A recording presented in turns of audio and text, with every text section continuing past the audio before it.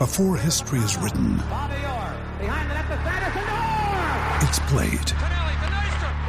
Before it's frozen in time, it's fought one shift at a time. Before it's etched in silver, it's carved in ice. What happens next will last forever. The Stanley Cup Final on ABC and ESPN Plus begins Saturday.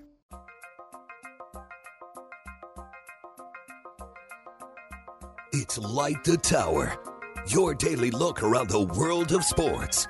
With Hall of Fame broadcaster and voice of the Texas Longhorns, Craig Way. Say goodnight to this one! And Horns 24/7 insider, Jeff Howe.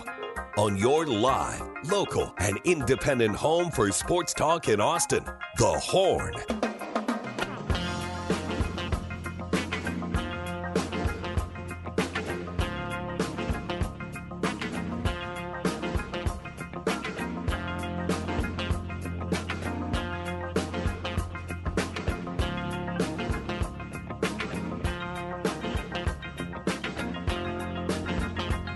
Good Tuesday morning to you. I know several of you out there going, yeah, really? Tuesday? What's good about it? You been to the traffic? Yeah, was out there and in it for a while. But glad to be back home. Glad to be back in the building here of the outstanding structure of the ARN compound. Good morning and welcome to Light the Tower on the Horn.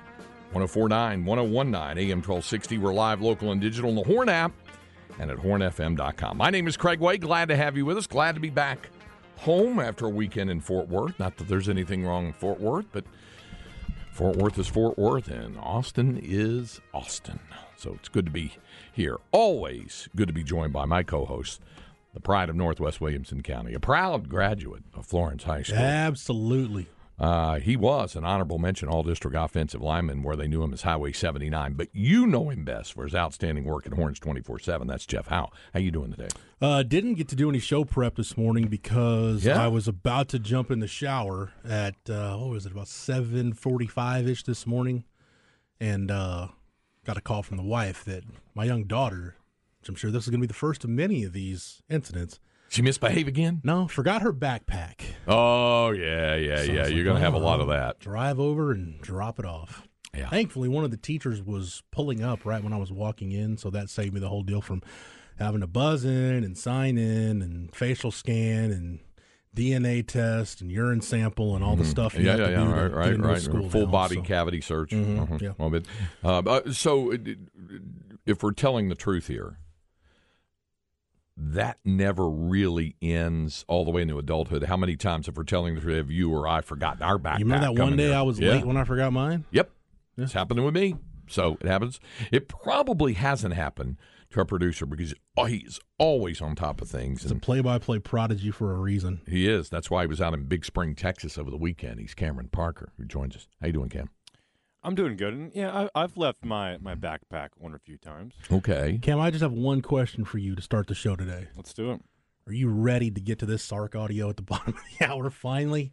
We're going to do it? Yes. That's gonna be Okay. what the I mean, I heard notebook it is all yesterday, about. Jeff, and we never got to it. Well, so. we got too wrapped up talking draft. That's true. Talking plenty of You draft. guys were drowning in draft coverage yesterday, Ron weren't you? Holland, and we had business. We had business. It was Business Monday yesterday. It's a Business Tuesday as well, you might say. So yes, Sark thoughts and commentary coming up around the bottom of the hour with our first hour Longhorn Notebook. Second hour around the bottom of the hour. This ought to make Tom Emily Wolfan very, very happy because Tom is our resident Texas tennis expert.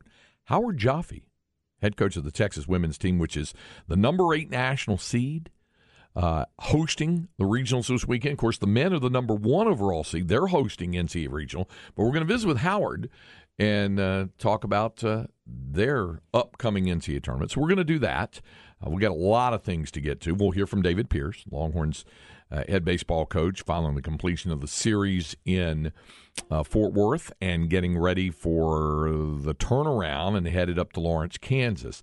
It's a little quicker turnaround since they finished on Monday.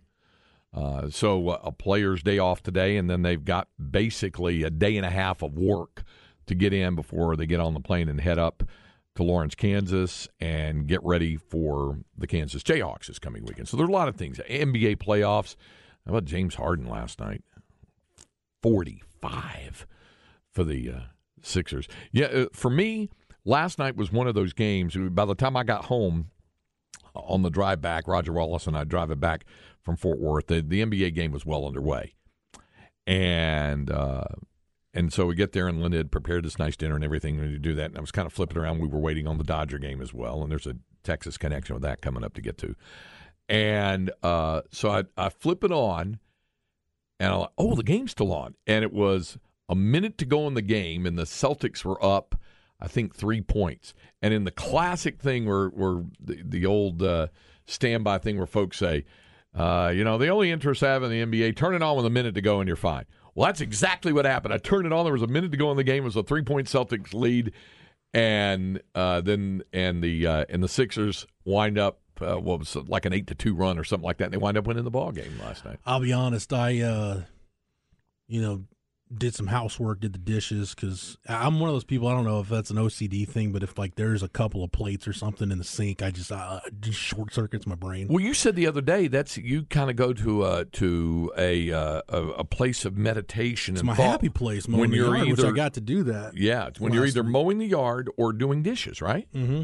So I did that, and then wife got home. We had we watched a rerun of The Good Doctor.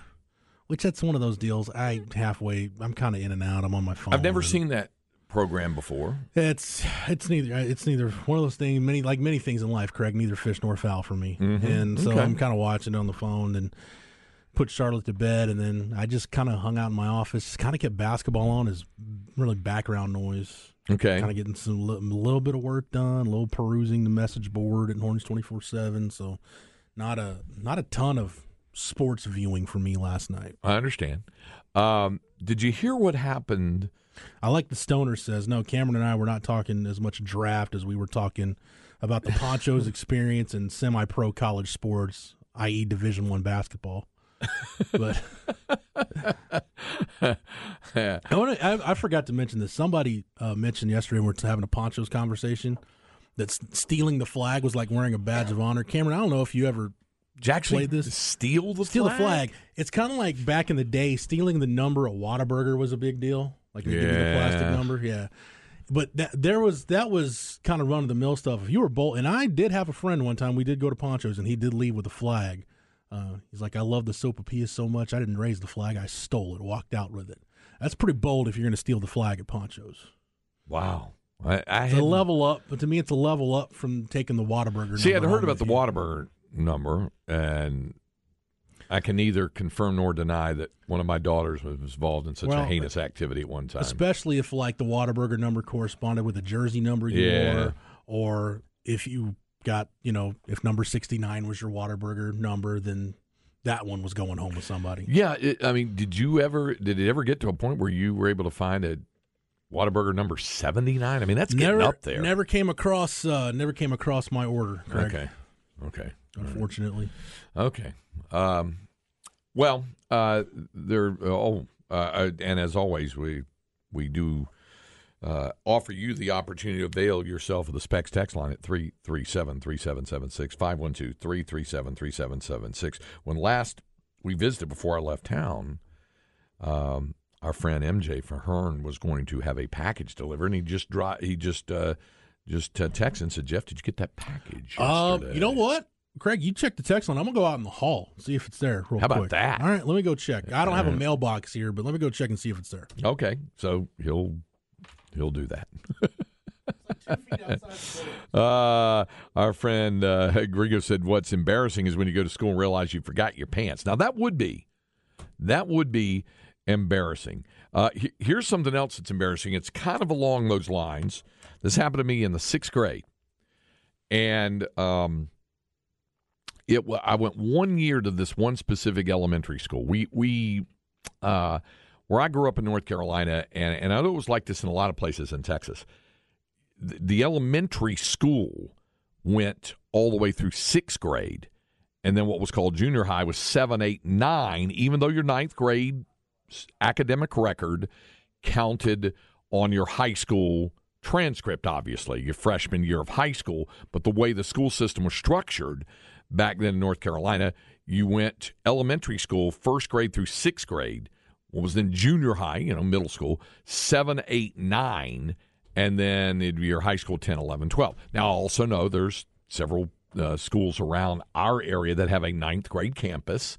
And in Plano, they have what are called high schools, and then senior high schools, 9th and 10th, and one in the junior senior. So there's several about that around the area, and I'm well aware of that, so folks don't have to text in with those. But my point was going to be, since we were talking about embarrassing moments, and Gringo said what's really embarrassing is when you go in and you go to school without pants. You go to school without pants. That did not happen to me. What did happen to me was in sixth grade at this elementary school, we were having one of those school project days where you picked out a famous figure from history, American history or world history, and you dressed up as that character. So, whatever, King George or George Washington or Abraham Lincoln or whatever. And for whatever reason, I guess I was just fascinated with his biography, I selected the Scottish sailor John Paul Jones, who became an American hero because he was basically a hired gun, if you will, a privateer who helped the American Revolutionary War effort with his ship. Wasn't he in Led Zeppelin?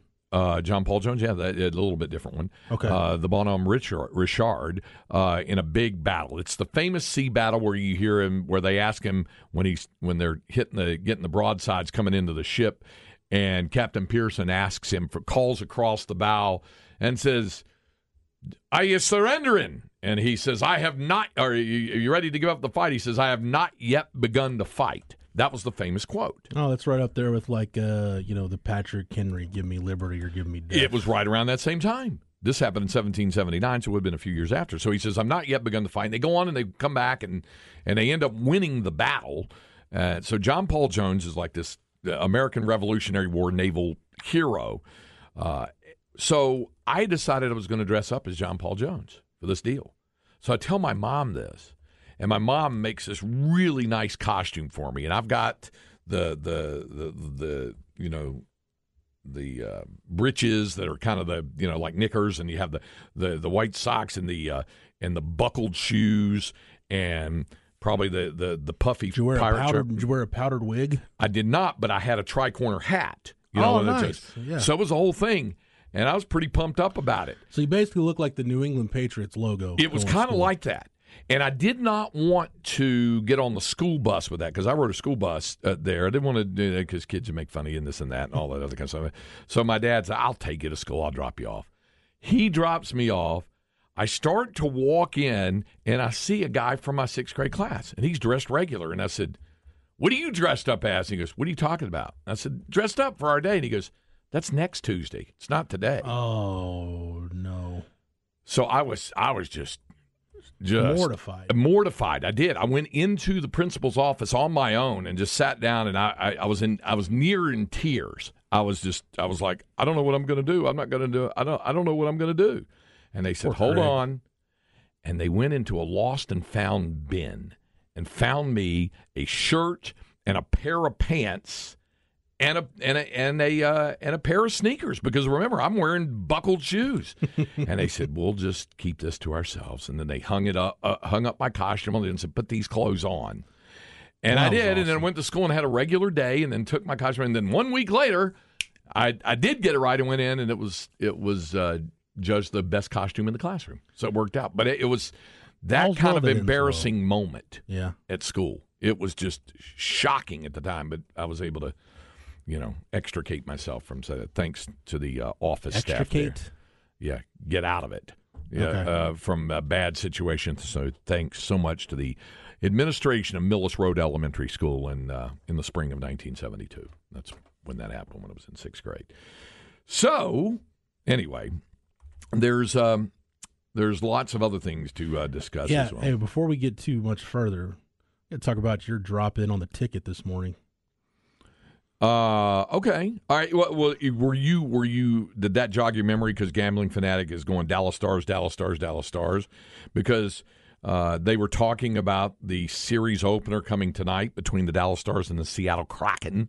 The Kraken, who pulled the upset as knocking out the defending Stanley Cup champion Colorado Avalanche. There's already been 2 shocking upsets between that and the Boston Bruins, the 1 seed with the best regular season record in NHL history, being taken out by the Florida Panthers in the first round. But they were talking about that on the ticket this morning. So you got to call in. So they were talking about the Seattle Kraken mascot, and you had to call in, Craig. You were asked to call in for your they called me. Your top 5 was it your top 5 off the rails mascot names? Yeah, it was that thing. Our good friend George Dunham from the ticket, he called me on the drive back from Fort Worth yesterday and said, listen, we're doing a thing in the morning and we're talking about the Seattle Kraken. He goes, which I think is just a ridiculous mascot name, the Kraken. And I laughed and he said, but I want to do a thing where we talk about the most wheels off mascot names of all time. And you are the person that would you pop on with us? I said, well, of course, whatever for you guys, whatever. So they called me and they asked me for my top 5 nuttiest high school mascot names. And I said, well, we've been down this road before, the best Texas mascot names. I'm always going to put Itasca Wampus Cats at the top of the list. And I said, you can put the Hutto Hippos right there. We're all used to the Hippos, but it sounds unique to so many people. And it is unique. It's the only Hippos in Texas. And the Grandview Zebras and the Canepa Purple Rock Crushers and the Ocampo Rice Birds and the Rock Springs Angoras. And I said, who would want to name their mascot after a goat with long silken hair? That's what an Angora is. Robstown's one of those that always stands out for me. Yep. There's that one. Yeah, absolutely. So there's a lot of those. And then I said there's some, but in terms of the wheels off stuff, I said there's some honorable mentions. The Glendale Dynamiters in California, the Morrilton Devil Dogs in Arkansas, where they've got these big gargoyle statues up there. Gabs, weird about that. My wife has family that they teach in the Morrilton schools. Oh, really? So they're quite comfortable with Devil Dogs. I have been to Morrilton, Arkansas, Craig. All right. You've been there in Devil Dog country. Yeah. Gabs Tarantulas in Gabs, Nevada. And the Kannapolis Wonder Boys, which was in my high school's district, or conference as they call it back then. They went with the Wonders for short. But the 5 most bizarre, as I call them, mascot names for me, high school. Number 5, from Churchland, Virginia, the Churchland Truckers. And that one's, I kind of dig that one for some reason. Everybody kind of likes that one a little bit. It's just weird. They called the Truckers. It has nothing to do with truck driving or anything, really. They just like the logo, the Keep On Truckin' dude from the 70s, and they adopted that. Number 4 was the St. Stanislaus Rockachaws. This was from base St. Louis, Mississippi, down along the Gulf Coast. So weird. Private Catholic school. When I called down there, because I would call these principals and school officials to get the history of why the mascot name was chosen. Mm-hmm. And in St. Stanislaus, I got a hold of Brother Akin Gauthier of St. Stanislaus in base St. Louis, Mississippi, and he said, a rockachaw is kind of a sticky little buh. And I said, what? A sticky little buh. That you walk on in, I said, oh, you mean like those sticker balls that you'd walk on, that little stem on the end? Yeah, that's their mascot name. That was number 4. Number 3 was the Orofino Maniacs from Orofino, Idaho. And I thought, well, that's kind of an aggressive name, but it was kind of weird. Yeah. So I called to talk to the principal, and the school custodian answers the phone. And he said, yeah, they're all down at the pep rally. So it was like about 3 o'clock in the afternoon. They're down at a pep rally. So I'm the only one here. I said, well, maybe you can help me on this. Why would the school choose the name Maniacs? He said, you know what? I really don't know. Some people think it's because we have a state mental hospital right down the road from us, but I don't think that's the reason. I'm like, okay. Number 2. We'll go with that. That sounds fitting. Number 2 is a school that no longer carries this mascot name due to controversy. In Devils Lake, North Dakota, they're the Devils Lake Satans. And they had a little, kind of like a deep blue devil type of logo, but they went by the Satans. The school board finally booted it out And good call. And so they let the students choose the name. So they wanted to kind of keep it in that realm. So they went with the Blaze. But the school officials thought that was a drug reference, like blazing a fatty or hooting a spliff, something like that. So they tossed it out. And so they ended up with the Firebirds. And then the number one high school bizarre mascot name of all time, I've mentioned this before, it has to be, is from Yuma, Arizona. It's the Yuma Criminals. Yeah. And he said, why would a school pick criminals? And when I talked to the principal, she said it was because the original schoolhouse was in the old famous Yuma prison. Mm-hmm. And there's even a movie called 310 to Yuma. It was redone in the 2000s, but the original one had Glenn Ford in it, and about where he's got to transfer a prisoner there to the Yuma prison. And it was in the old original historic Yuma prison. And I laughed, and I said, what were the school's original color, black and white stripes? And she said, yes. Just deadpan. I was like, okay, I'll make a note of that. So that was it. That was why awesome. They had me on this morning. It's great. So texter, unfortunately, Gerald's mascot is not the armpits. So they're the that's Cougars. That's just hearsay. They're the Cougars. Gringo says the minor leagues have quite a few. My grandson, I went to see him play. I used to like the Chattanooga Lookouts with the big eyes. Yeah, and that's with Lookout Mountain being there. I mean, my grandson played first year in coach pitch. I went to see him Saturday morning before Texas played Saturday night. He was playing in Flower Mound, and they were the Cardinals. But the T-ball team he had played, he'd elevated up to coach pitch.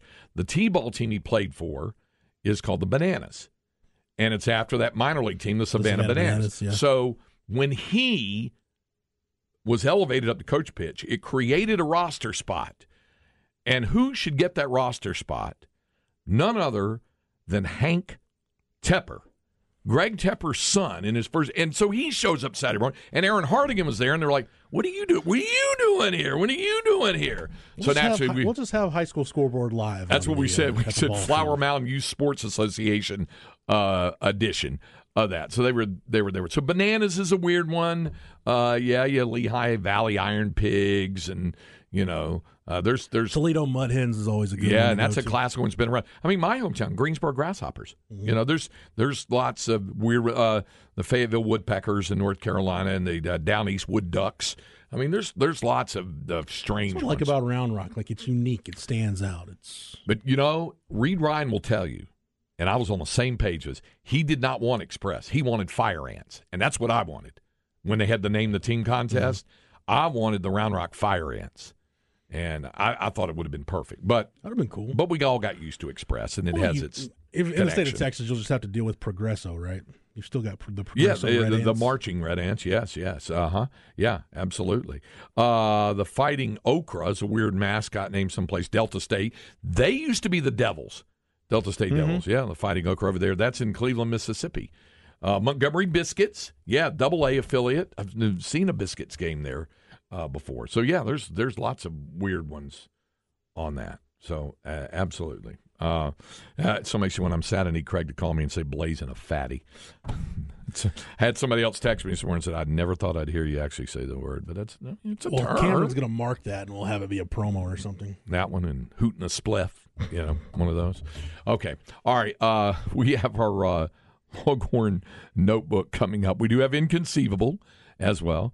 And so a lot to get to today. We're going to hear from Sark coming up as we continue to Light the Tower here on the Horn, 104.9, 101.9, AM 1260. We're live, local, and digital on the Horn app and at hornfm.com. Another day is here, and you're ready for it. What to wear? Check. Breakfast, lunch, and dinner? Check. Planning for what's next and how to save for it? That's where Bank of America can help. For your financial to-dos, Bank of America has experts ready to help get you closer to your goals. Get started at one of our local financial centers or 24/7 in our mobile banking app. Find a location near you at bankofamerica.com/talktous. What would you like the power to do? Mobile banking requires downloading the app and is only available for select devices. Message and data rates may apply. Bank of America NA, member FDIC. Light the Tower with Craig Way and Jeff Howe.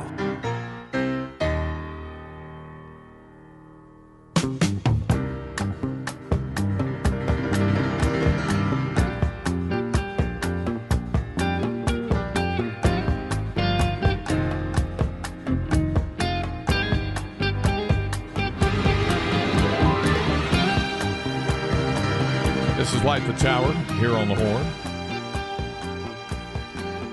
I meant to tell Cameron we got busy during the break, and I'm perfectly fine with the OJs here with backstabbers, what they do.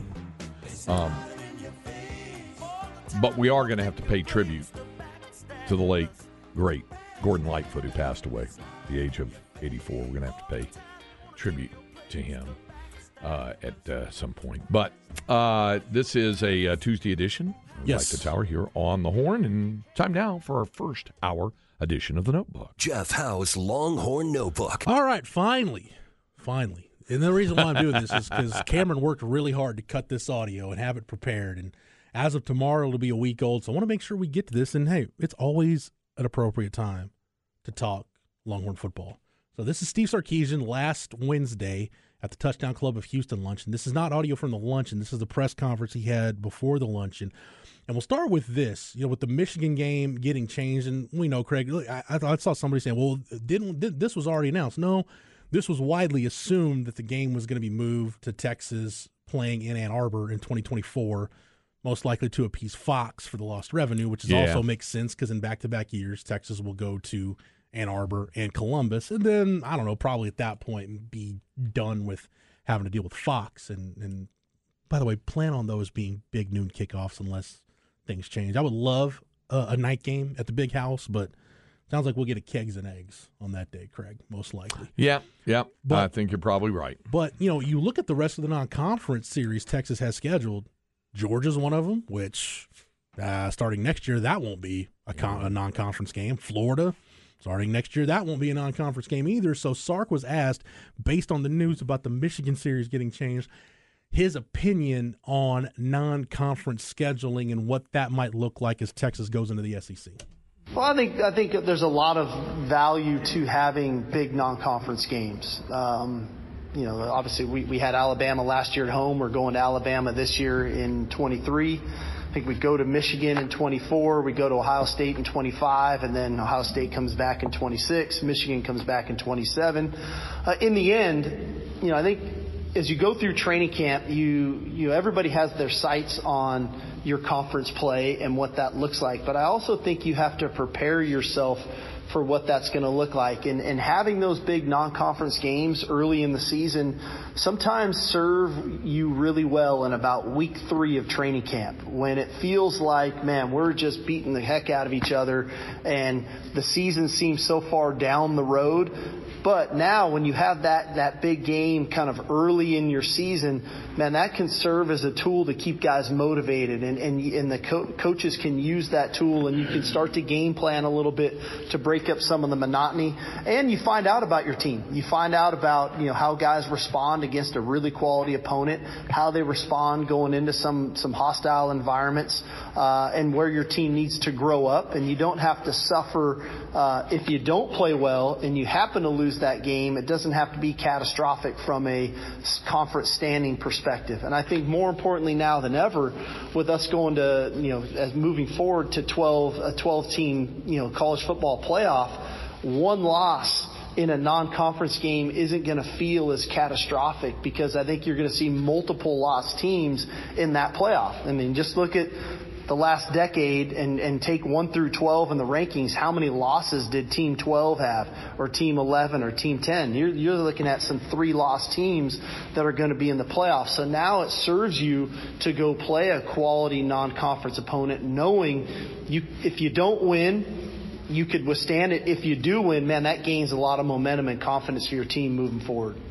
I go back and forth on this, Craig, when you talk about a quality non-conference opponent. And I really think, for CDC, and I know Sark has some input on this, but ultimately, there are people in the athletic department that are going to do the schedules. I think you almost have to go back to that Mac Brown model when the Big 12 you played 9 conference games. And I just loved Mac's philosophy of your 3 non-conference games should be the game where you kind of roll the ball out and you know what's going to happen. Which is usually the opener. Yeah, your tune-up. Your second game should be preferably an in-state opponent, but like what now would be a group of 5 opponent that's going to push you a little bit. You got to show up. You got to put in some effort. And then your third game is a Power 5 opponent. that should really get you ready for conference play. As far as that game goes, there's some really intriguing options. So the SEC schools are obviously off the table when Texas joins that league. But I think about, would they rather schedule a Texas Tech, a Baylor, a TCU for that game? Or would they like to go maybe to the Big Ten or the ACC and get some matchups that we haven't seen in a while or ever? Like, would you like to do maybe a home-and-home with Nebraska? Get that thing maybe going for a couple of years. The one that I would love, Craig, absolutely 100%, because they've never played each other. I want a Texas-Florida State home-and-home. I'd be good with that. Yeah. Yeah, I think that'd be fun. I don't think that, and also I've heard coaches say this. I heard Max say it one time, but I've heard lots of coaches say this, that the non-conference game has to be won in a number of areas that benefits your program. A number of areas. And they say, well, how does playing UTSA or whatever, or UTEP or Texas State or whatever benefit the program? That's an in-state thing. And so there's within the system too. Yeah, in the case of UTSA and UTEP for sure. So that benefits in that respect. There's and maybe a competitive thing, that sort of stuff. But I like the thought of intersectional matchups. I think the Michigan thing's really cool, and Ohio State is really cool, and obviously Alabama is, even though they're about to be conference opponents. And, right. Some of those other ones like that. I don't know that – what's the best way to put this? Second-tier Power 5 non-conference games are that helpful. Right. Nebraska would fall into that category for me. Florida, when Texas played North Carolina. Yeah, but except that Carolina was still, pretty good and reasonable at the time, and that was part of a deal. John Mackovic made that schedule. Would UCLA be a better example, maybe, where UCLA was at the time? Yes. Okay. Yes. There it is. Obviously, USC, with what Lincoln Riley's doing with the program now, that's a different issue, and you have the great. But like when they played Virginia. Okay, yeah. And like I said, I'd put Nebraska in that category. I'd put Colorado in that category. At this point, yeah. Yeah. I mean, there's just some Stanford at the time. Yeah, there's okay, I see where you're going. If you played Northwestern or sorry, Bucky, Boston College. I mean, there's some that aren't going to carry the cachet.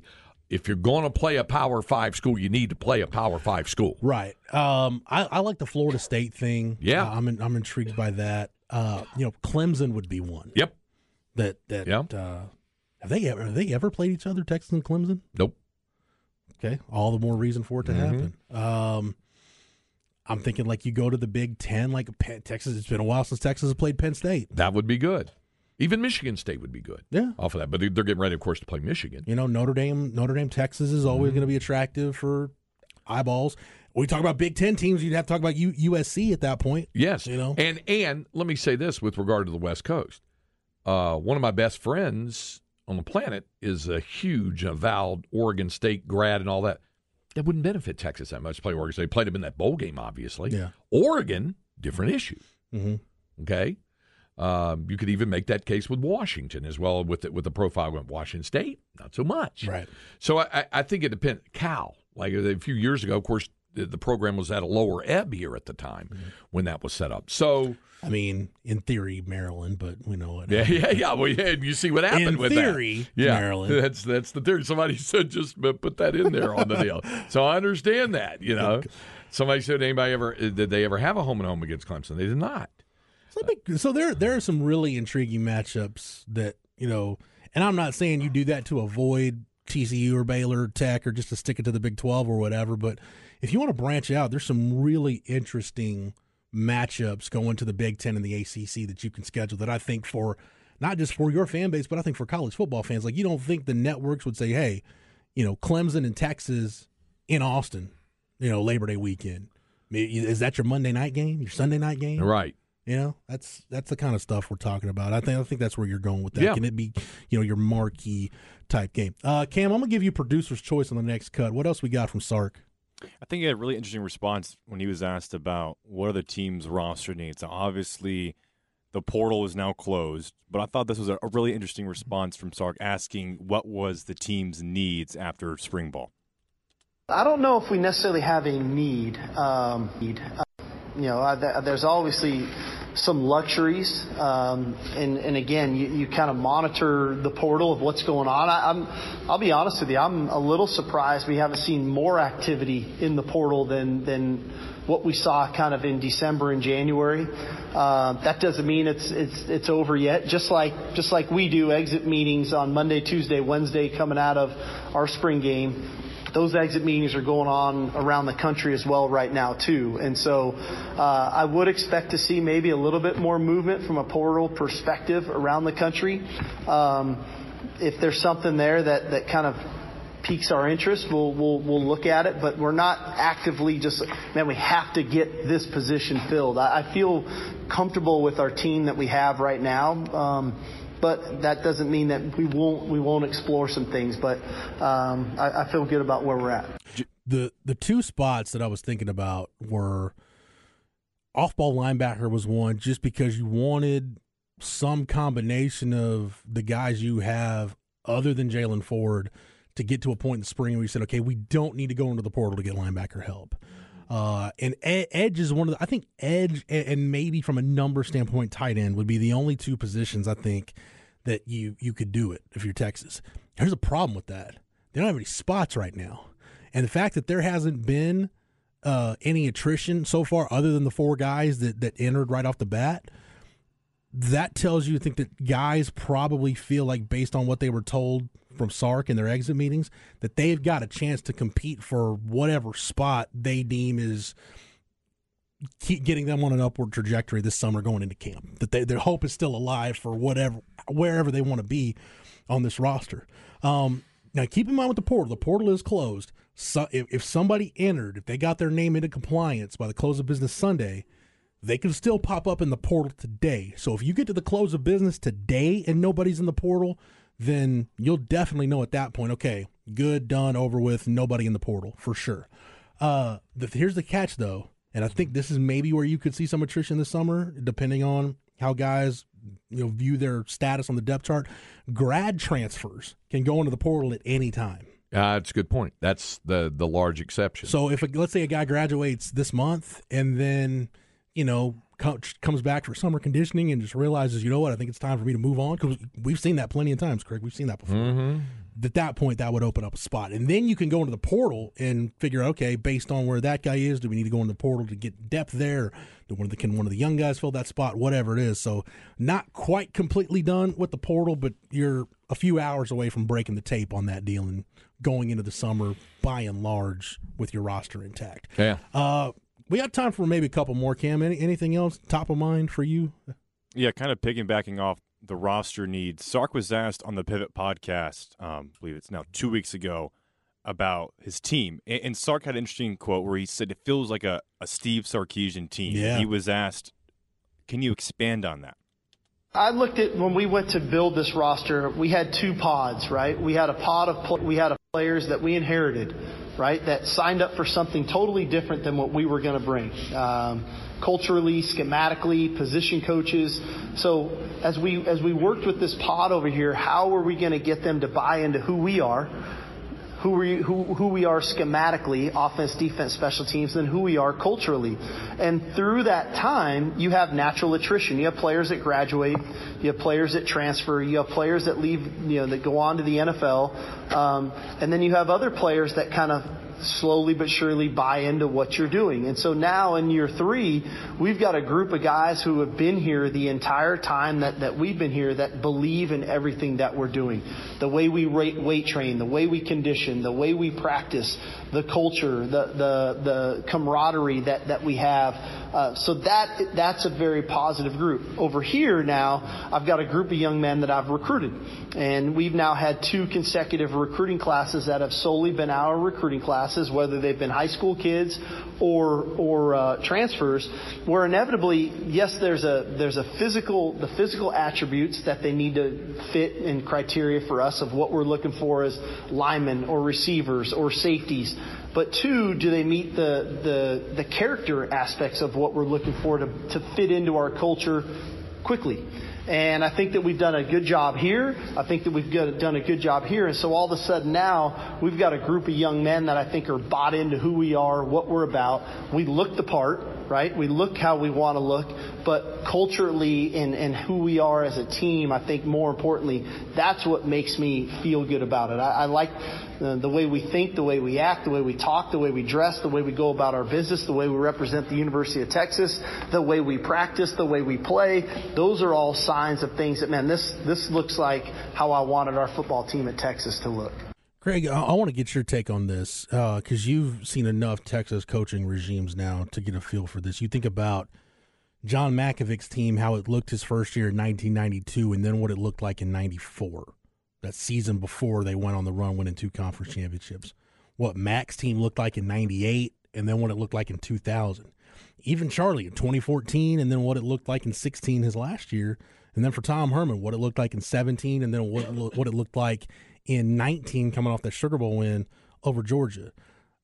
I think Sark is on the money because all those examples I just mentioned, you can see those teams.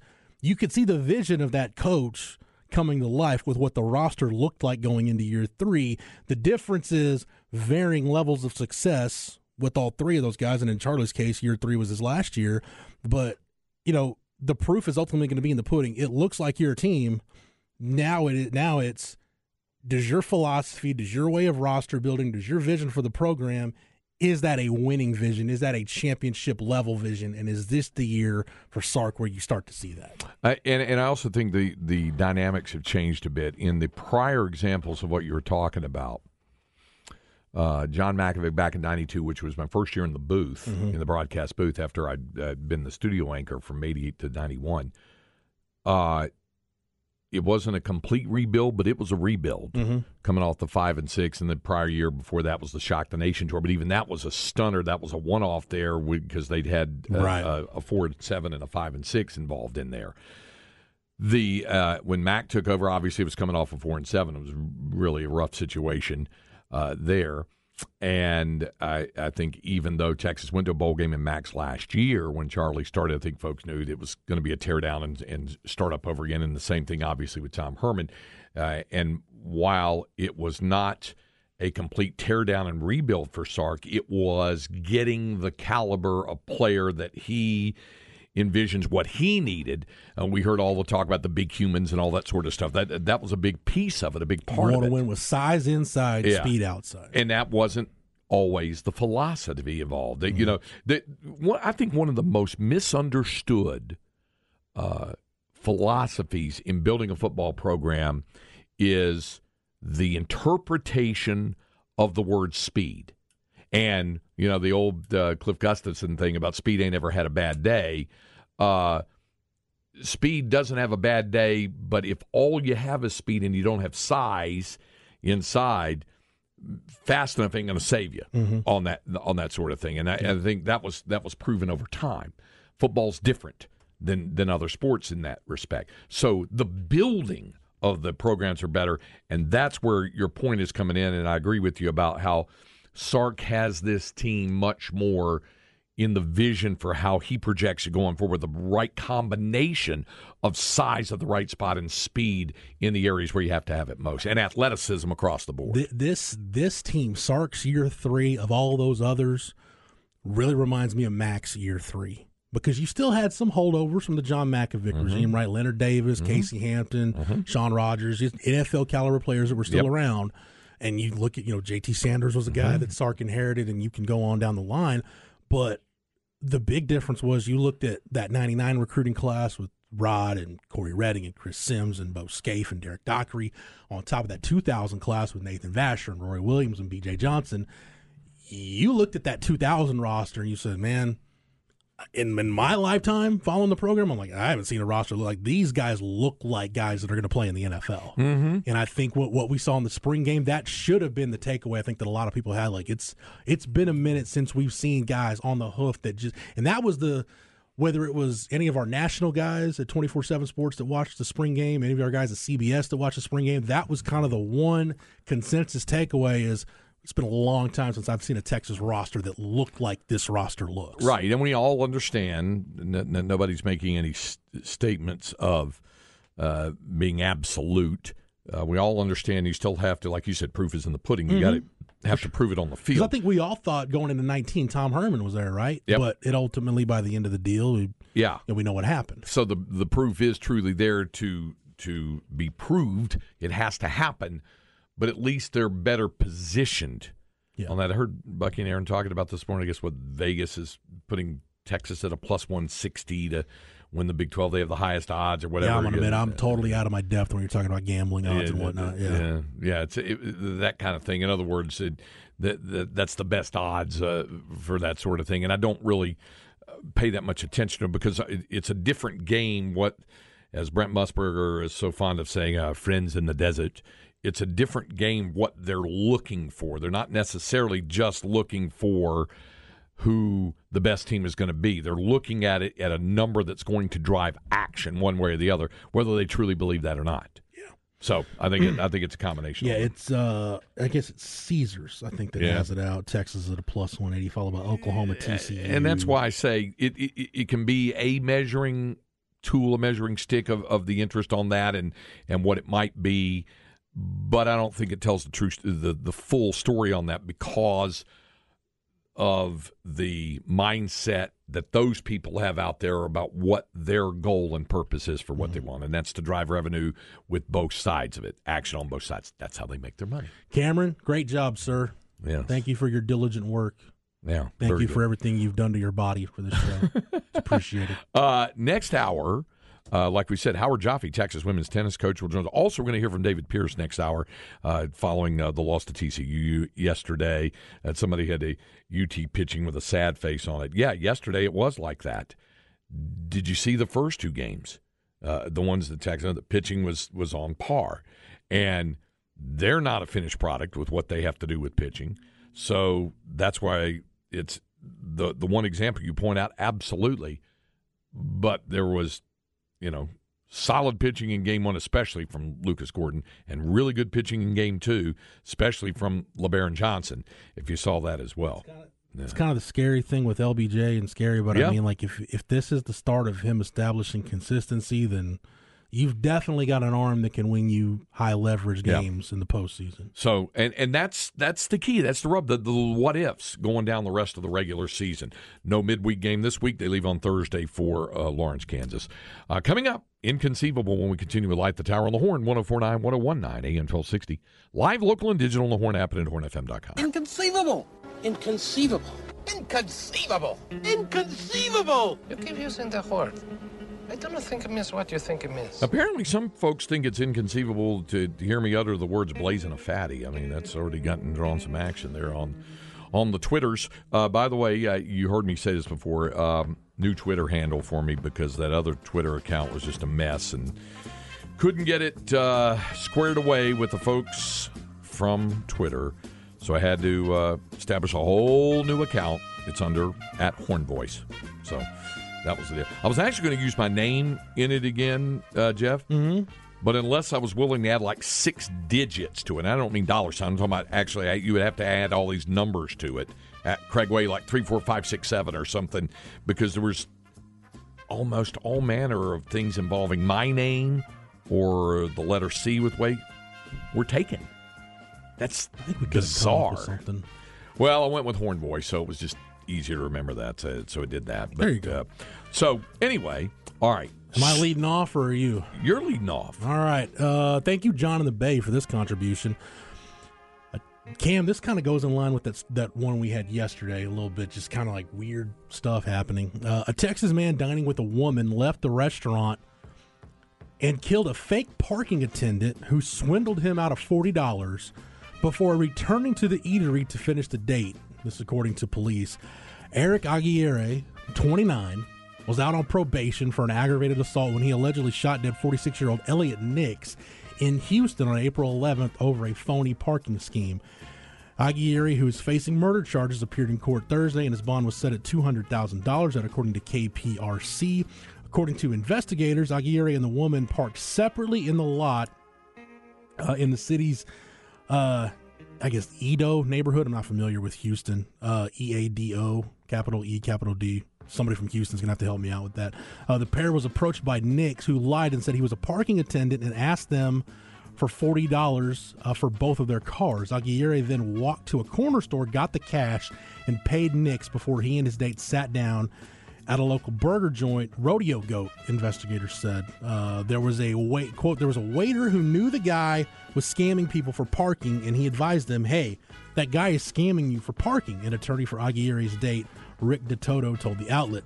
An enraged Aguirre, imagine this guy's out for aggravated assault, he would become enraged. Yeah, bro. I'll show him. He was then spotted by witnesses at a nearby smoke shop, sprinting back to his car, grabbing a handgun and chasing Nix down the street. A witness said he didn't see the shooting but heard a gunshot ring out shortly before 8 p.m. Aguirre allegedly shot Nix and left his body on the side of the road. That's according to investigators.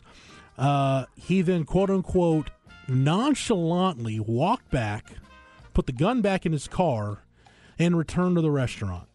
He allegedly told the woman that, quote, everything was fine, end quote, and that he just scared the man, according to court documents obtained by Fox News. Quote, at some point, he said he was uncomfortable with the restaurant and they left to eat somewhere else. Well, yeah, I would be uncomfortable, too, if I just murdered a guy a couple of blocks away. Houston police officers responded to a call about the shooting and found Nix unresponsive with a gunshot wound. He was transported by EMS to an area hospital where he was declared dead. Aguirre's date had no clue what had happened until police released the photos of the two together and said they were wanted for questioning in the shooting. She voluntarily called police and was interviewed on April 13th. According to her attorney, quote, she wanted to do the right thing. She wanted to make sure that she came forward and told police what she knew. A warrant was issued for his arrest on April 15th. He was arrested in Corpus Christi and brought back to Harris County, where he was booked into jail on Tuesday. Okay, that's a bizarre murder story in Texas. I got a bizarre murder story for you. Maybe it's not that bizarre because it happened in Oklahoma. Nothing in that state surprises me. See if this raises your eyebrow a bit. Was meth involved? Could have been. I don't know, okay. but I do know this. Jesse L. McFadden, a registered sex offender who was thought to be traveling with two missing Oklahoma teens, is believed to be among the 7 people found dead at a home yesterday, just hours after he missed a scheduled court appearance. Boy, that is as wheels off of a lead as we have ever read on this in this segment. It gets weirder. The 2 teenagers are also believed to be among the bodies found at the home in Okmulgee County. It's in Henrietta. Now, the 2 teens have been the subject of an current home, as well as hometown of our good friend, David Garrett, my producer on the Longhorn Basketball Road broadcast this year. 7 bodies were found at a property where McFadden lived. The bodies were found not in the residence, but just on the property. So, obviously, I texted Dave this morning and said, what the heck? He said it's 2 miles east from my nest, right out Main Street into the country. I drive by it every day. I should have seen the police there yesterday. It was like the movies. They discovered the bodies about 2-ish, and it became a massive crime scene. He said it's right out of a misery-type house, a dainty old farm home. Man. Yeah. So they have any leads or just... Oh, so it's bizarre. Meanwhile, speaking of bizarre... We need a palate cleanser here pretty quick. Well, it's not going to happen on this one. The heads up. Massive car crash yesterday in Montgomery County, Illinois, about 3.5 hours south of Chicago on I-55. You say, there's wrecks on the interstate all the time. Yeah, this one was caused by dirt. Come again? A dust storm. Oh. In Illinois.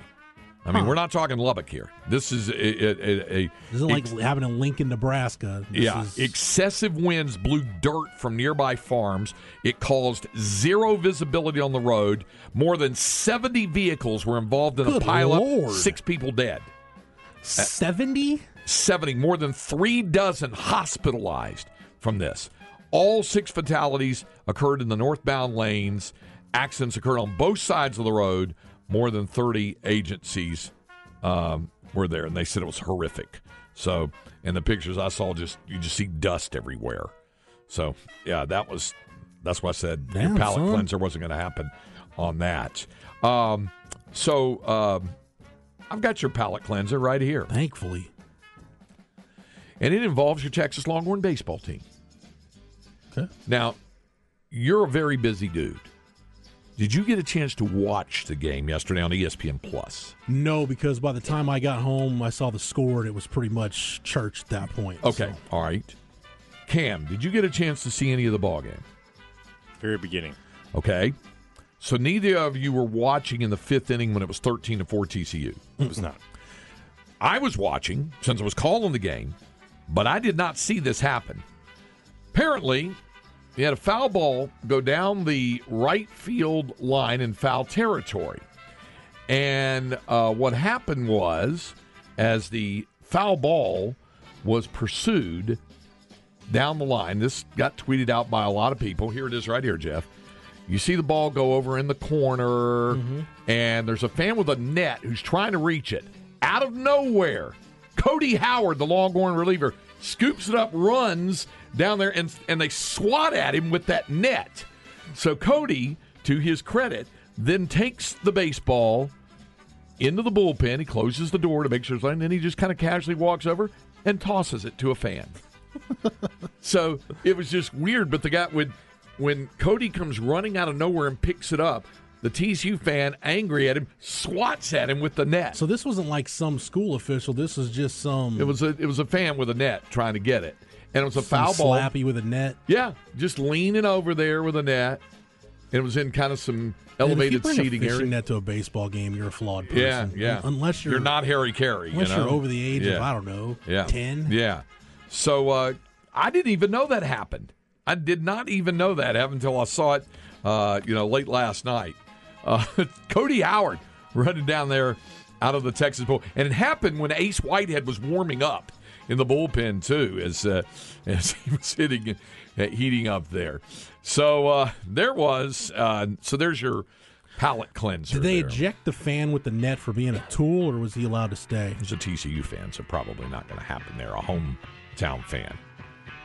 If it had been a Longhorn fan with a net with a TCU player, that'd hold him out probably. Yeah. Probably visiting team fan as opposed to home team fan. Home team fan, different issue. So that's what happened. I guess you can get away with slappery when you're for lack of a better term. And to be fair, he did not make contact with Cody Howard. He swiped at him with the net, but did not make contact with him. You should be kicked out just for being a grown man taking a fishing net to a baseball game. Somebody said, speaking of Cody, how about Cody Clemens? Yeah, I'm going to talk about that coming up. Unless you were up late last night, you might not have seen this. So we'll get to that coming up. Also, we'll hear from David Pierce coming off of that, since we'll have some Longhorn baseball at the top of the hour. Bottom of the hour, Howard Jaffe, Texas women's tennis coach, joins us. We have another hour of Light the Tower coming up on the Horn.